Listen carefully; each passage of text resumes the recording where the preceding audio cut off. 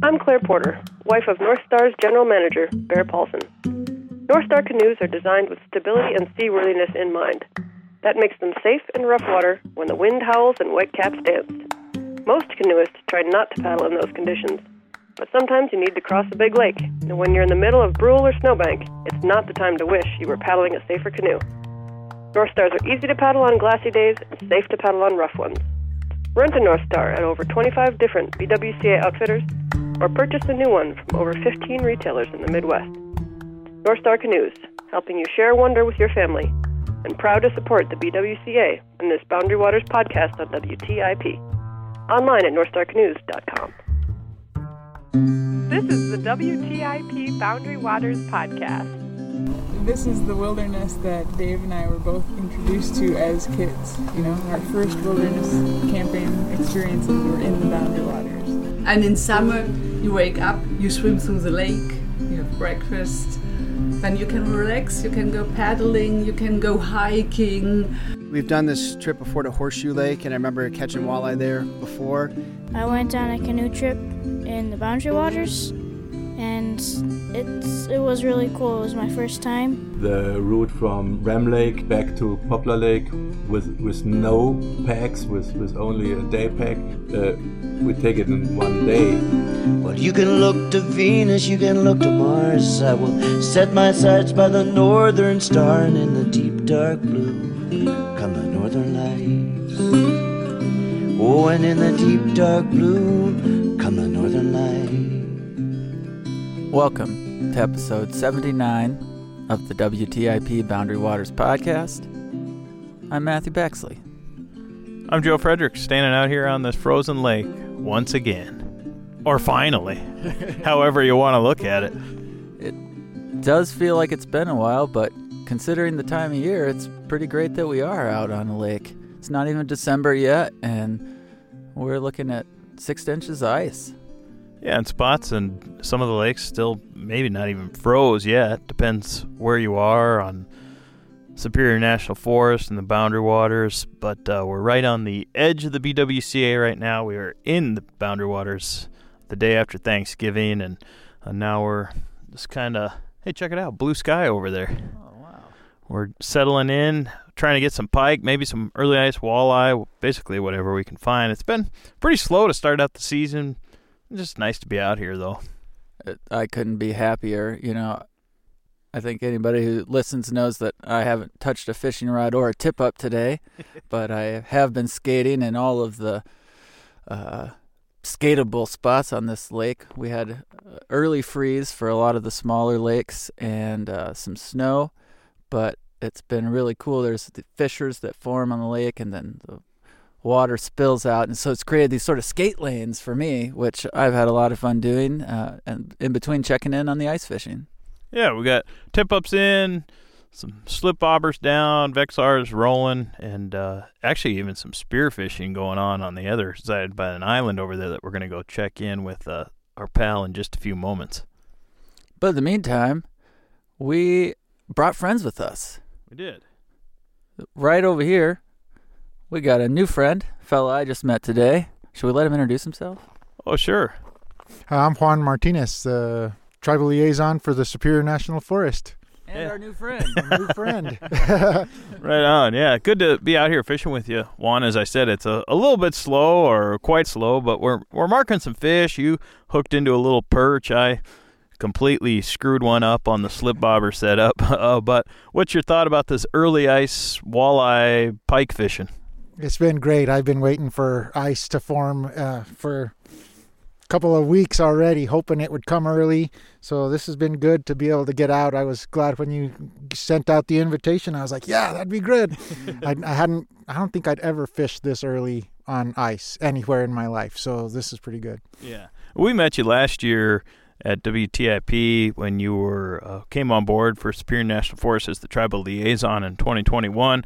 I think you and I first crossed paths in October of that year down by the Tofty Ranger Station. And so you've been here for over a year now, but you did some ice fishing in New Mexico where you grew up, right? That's correct. Yeah, New Mexico, we high mountain lakes, so they all get frozen over, and mostly trout fishing. We used to do a little bit of pike fishing in Colorado, but not not to the degree that Minnesotans do pike fishing. So I'm still learning, but it's been fun, and so I was happy that the ice came on earlier than I considered normal because I put my boat up early. So we're good to be back fishing. So Juan, you just moved here a year and a half ago from New Mexico, and I'm curious, how did the landscape and the presence of the wilderness area here impact your decision to move to northern Minnesota? This is exactly what me and my wife were looking for. We wanted water and trees and places where we could go snowshoeing and cross-country skiing. She's learning to cross-country ski.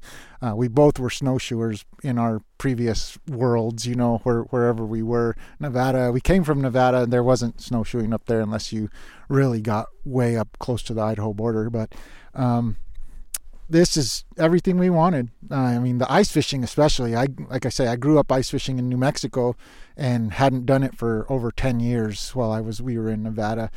There are lakes up there apparently that get frozen that people do, but I just never had access to them. And here, there's so many. It's great. So it's almost like coming home, but a whole new home for the both of you now. Absolutely. Yes, this is more than we expected. Neither of us had been to Minnesota. I'd been to upstate New York. That was my closest to the kind of the hardwoods, boreal type forest. And I liked it when I was there. So when this opportunity came, it was like, yeah, let's go over there. And, we've set down roots. We bought a house. We've bought some property now too, because we really love it too. So we're just enjoying every bit about it that we can. So Juan, what can you tell us about, as we said, you are the tribal liaison for Superior National Forest, how that work has been going for you and the agency and the bands over the course of this past year? It's been going really good. When I started under Connie Cummins, the forest supervisor. She has since retired. We have Thomas Hall now as the new forest sup, and he's eager to work with the bands. He wants to engage with them, and we've done a lot of good things. We're working on an MOU that we started with Connie, but it wasn't quite finished, and we're hoping to have this MOU here any day. Actually, probably we're looking at signing probably now in December, January, probably.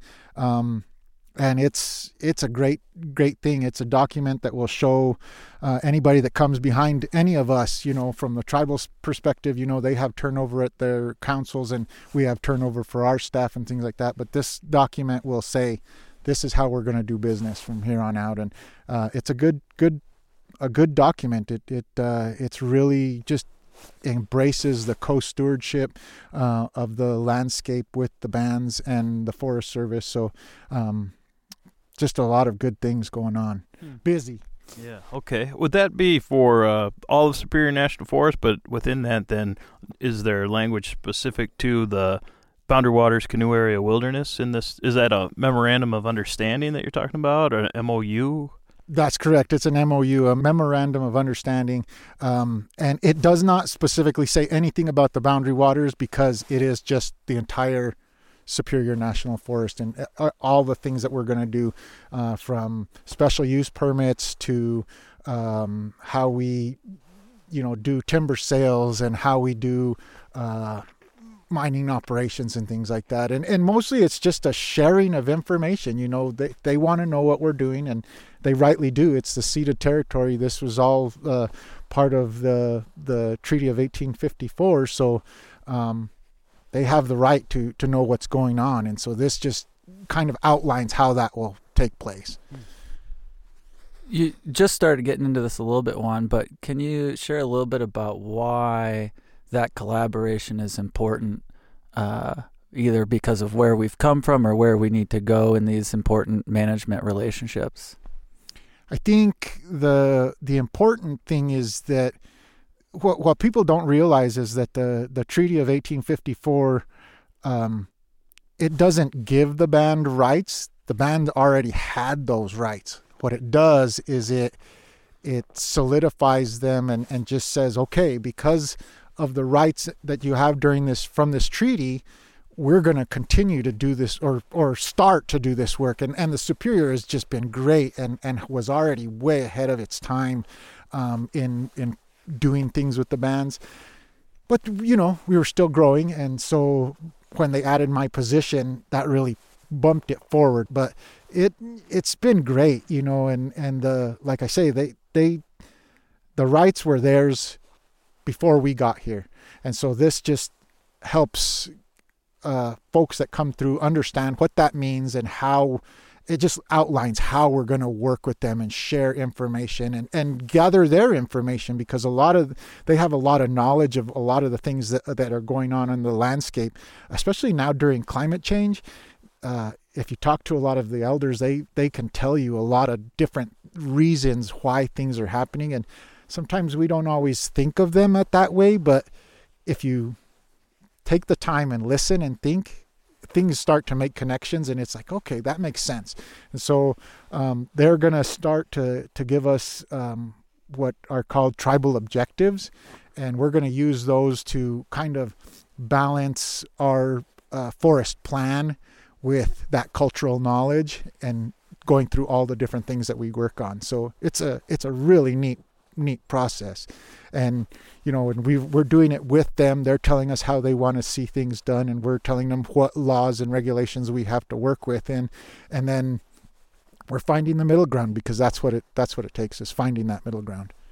Yeah, it sounds like amazing work. And you were sharing with me earlier that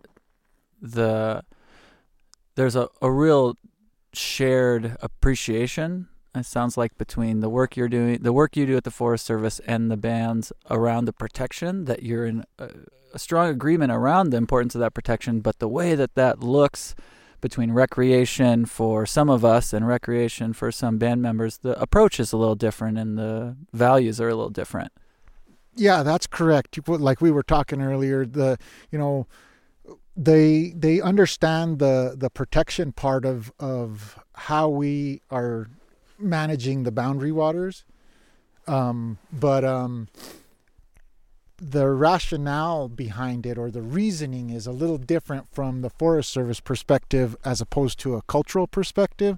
So protection is good because they're always talking about 7 generations. They're looking to protect things for 7 generations to come, or improve things for 7 generations. And so when something gets protected from a Western law perspective, they see that as a good thing, but then there's always these caveats to those protections that sometimes hinder their use of that particular piece of property. So the boundary waters, for instance, they don't recreate in the boundary waters the way Western civilization recreates in the boundary waters. They see it as a place for spiritual things and for going out and gathering and hunting and netting, and so their views are just a little bit different from the Western world, and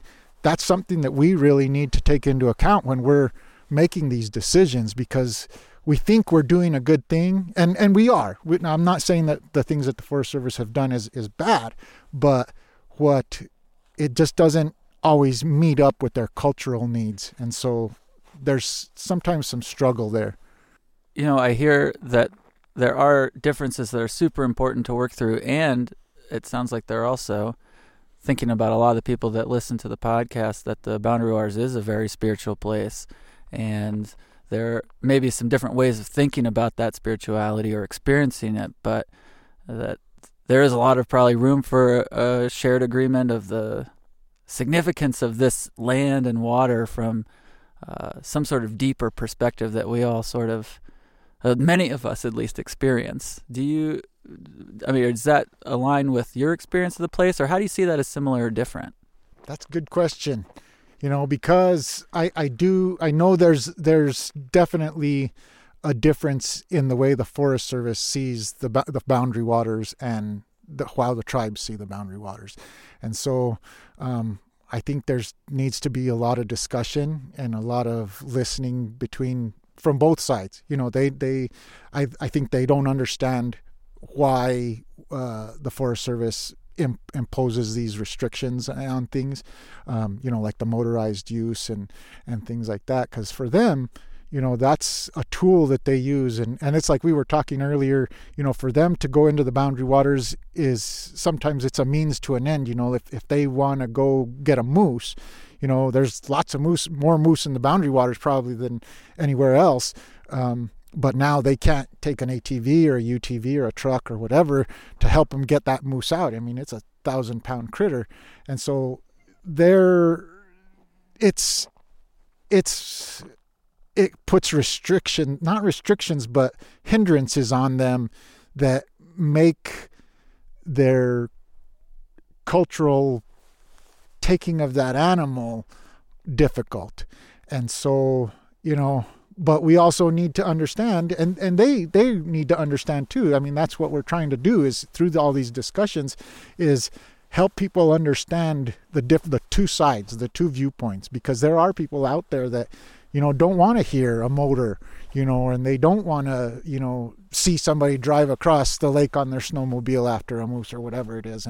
And so, there's got to be some give and take on both sides. So it's a relationship, that we're building, and I hope we're doing good. I'm doing my best to try to keep things moving in a positive direction, and so far things have been going really good, and I hope they continue.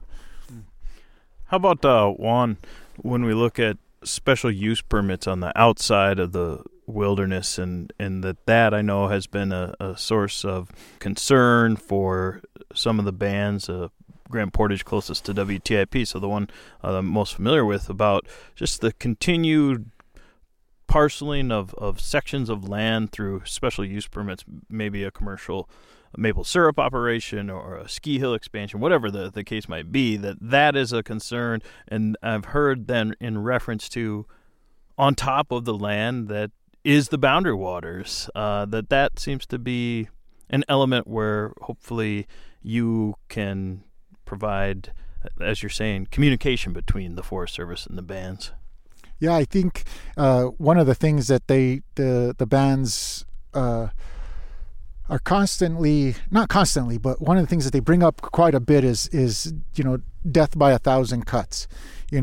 We issue special use permits, for a quarter mile here, a half a mile there, and in the special use permit, it doesn't necessarily restrict use, so like for a road, say somebody needs access to one of their pieces is private, and so they need to put a road across federal lands. We issue permits for that. We go through the analysis, we make sure that it's not going to impact, the environment or wildlife or water resources or anything like that. We go through a whole gamut of looking to make sure that what they've requested is going to be okay.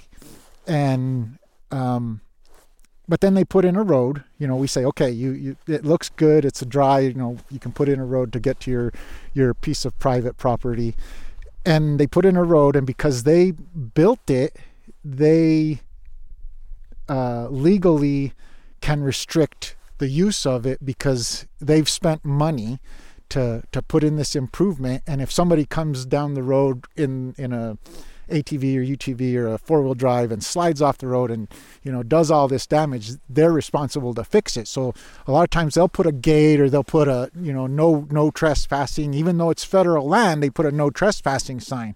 And so for most people that means don't go, and for the tribes that means they see that too, and they're like, that just means that even though it's only a quarter mile, that means I can't walk down that road. Even though the law says they can, there's a lot of misunderstanding of how these permits are run and how they're enforced and things like that. So for every one of those that goes in, they feel that that's a piece that they don't have access to.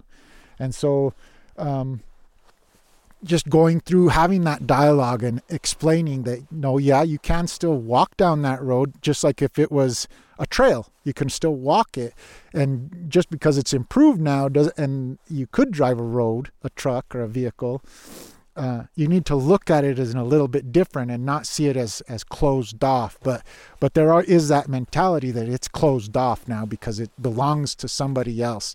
And so it's just understanding where they come from and where we come from. And so for them, access is a big issue because their elders have trouble getting out to places, their youth have trouble getting out to places. And so if we can't provide access to things that they want to teach their 7 generations, then we haven't done a good part of our co-stewardship. So that's part of the things that we're trying to improve on.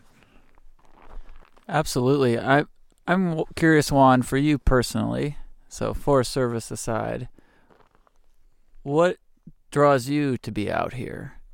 Is it purely recreational? Is it part of your family heritage? Is it spiritual in any way? What makes you like to be out on the land and water? For me, growing up in northern New Mexico with my heritage, I'm Hispanic, and we do have family with the Pueblos and things there in northern New Mexico. For us growing up, it was not so much recreation. It was more of a, let's go get some fish for dinner. And so that was always a big thing for us. And so when we used to go, we would, like I would say, it wasn't just one of us going, it was me, my dad, and uncles and cousins. And we would go and, we were trying to get fish for the families to eat. And, and we weren't so poor that if we didn't catch anything, we were going to starve. But that was the goal. It was to get fish to eat. And even now, for me and my family, we love to eat the fish. So I'm not I do throw the little ones back because I want them to get bigger, but I'm not after trophy fish or anything for the wall like that. So for me, it's more of a means to an end, like, get some meat in the freezer, and it goes the same for me for big game. I'm a deer hunter, and I hunted elk and deer in New Mexico as well. And it was always to put meat in the freezer. I like a set of antlers just like anybody, but if I can get a draw doe tag or a cow elk tag, I would gladly take one of those and put meat in the freezer. Being in Minnesota, there's a lot of opportunity. I do a lot of grouse hunting, and I was lucky enough to kill a turkey this spring, which was awesome. That's one thing that I don't necessarily do just for the meat. That is just a total rush for me, is hunting turkeys. But here, being able to hunt, I can hunt archery, I can hunt rifle, I can hunt muzzleloader, and if that puts meat in my freezer, I'm all for it. And haven't been successful this year, but I'm still trying, and I'll still keep trying, until the season is over, and then I'll do it again next year. So it's I guess part of it is spiritual, but it's not so much for me. It's more this coming out with friends. I don't really enjoy coming out by myself. I like bringing my son. He loves to ice fish, and so it's fun with him. And my wife doesn't ice fish, but she likes to fish in the summertime. But so for me, it's coming out and hanging out with friends and learning about different things, learning about different experiences, and sharing stuff. So, So, in other words, what I just heard, Juan, is that since I chose this lake and we haven't caught anything yet, if we don't, you're going to be upset with me and probably never speak to me again. No. In fact, I was thinking next time maybe I'll bring my disco and I'll bring some food, and then that way it'll keep us kind of going. So, right on. Because that was something that we always did with my family, that I've kind of lost touch with, being gone from New Mexico for so long. Is there was always food and beverage to be shared with whoever was around. And so And maybe that's why we're not catching fish, because I didn't bring anything to share with everybody. So, well, if you're saying that you bringing food means we'll catch more fish, then you're invited back. Bring your food. We'll catch some fish. Will do. Will do. Well, thanks for being out here today, Juan. We got a little bit more time left too, so we gotta go. Let's go check out the spearing over there, and that's something I've never done either. So that's a whole new experience. I'm looking forward to it.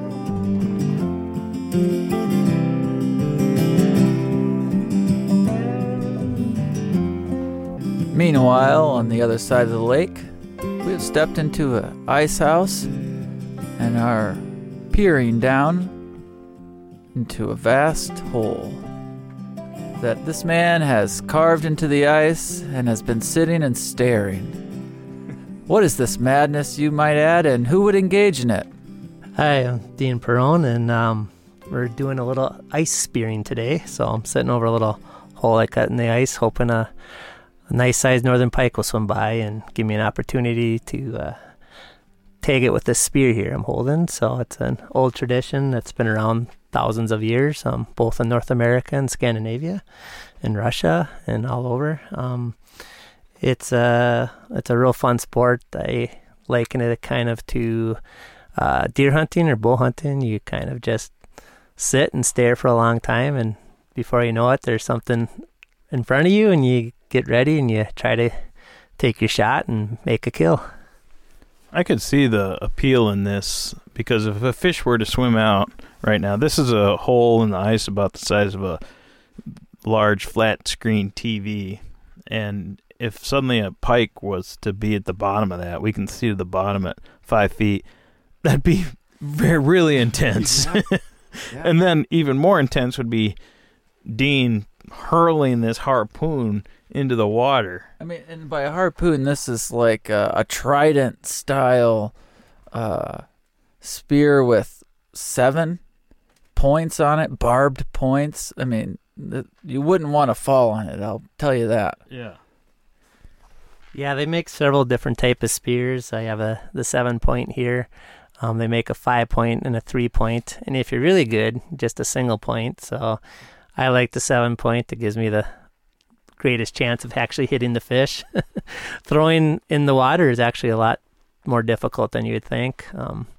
Everyone's probably heard of the physics of Snell's window, or light bends in the water, so the fish aren't always where they appear to be. But it's once you kind of figure it out, it's a lot of fun, and it's a little bit of an art to it, and a lot of luck. It's kind of very peaceful too. Sometimes, like right now, we don't have much below here, but on some lakes, you'll see bluegills swim around, or walleye and other fish, and it's just kind of like having your own aquarium and staring into a lake. It's real nice and calming for the day, and then you get that big pike come in, and the adrenaline goes pretty hard for about 15 seconds until you capture it, if you're lucky. Wow, cool. And you've had some experience with that in and around the Boundary Waters, Dean? Yeah. I've relatively new to spearing, just been doing it the last couple seasons, but yeah, we've had more around the Boundary Waters than in the Boundary Waters, but definitely both, especially early ice. Never really, so far I've taken a really big pike, but a lot of nice size eater pike, and that's what I'm always usually after, and it's just really fun knowing the potential is here for some big pike. And you know, in the Boundary Waters, on a day like today, you often have just the lake to yourself and just calm, and just you and the wilderness around you, and you know, what a better way to spend the day. And just to explain sort of some of the prep work that goes into this, I mean, you're cut 4 auger holes, and then you get out this massive saw that looks like some sort of Viking war implement and cut your hole. You have to have an ice house because you got to create sort of that absence of light in order to be able to see. So there's an investment that goes into this, Dean, that you obviously decided it was worth it to you.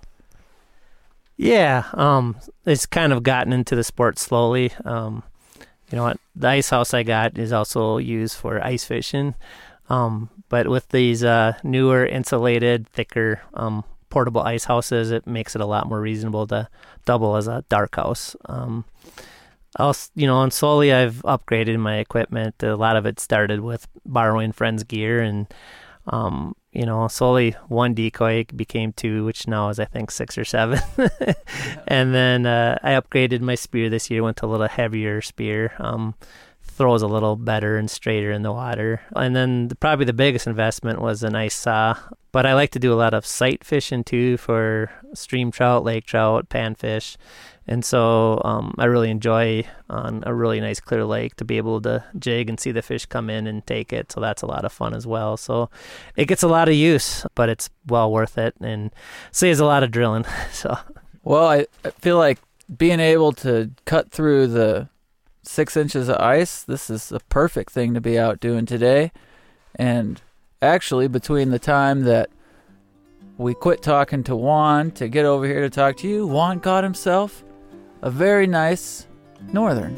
Nice pike to take home. And his first one on a tip-up, actually. You saw the flag up, and yeah, he was squatted down eating some food, and tip-up went up behind him, and I'm 100 yards away. Juan, you're tip-up!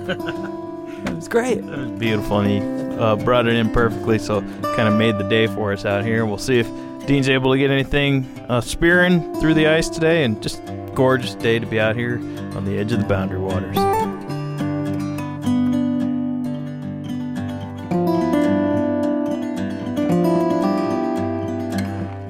Well, it was a great first day out on one of our favorite lakes for the season on the ice. Matthew, you've decided to conclude the day by taking a plunge. Well, it's one of my intentions to spend more time getting accustomed to cold water.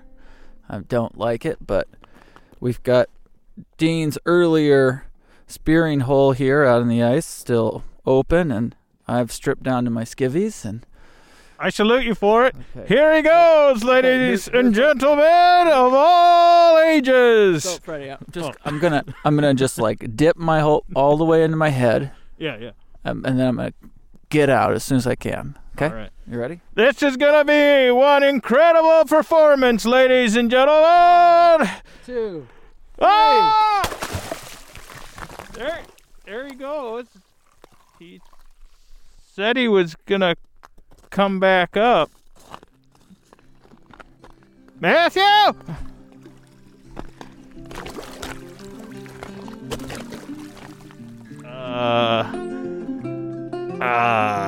I'm out of here. I just sing when I paddle in, feeling not thinking if the strokes are true. We're gonna get through to the other side. Out in the night, the waves beat the shore. You can hear them pounding, you can hear them roar. Oh, roll me, rock me in my dreams. You can roll me, rock me in my dreams. So I like to sing, I love to dance. I play the fool if I got the chance. All around the campfire light,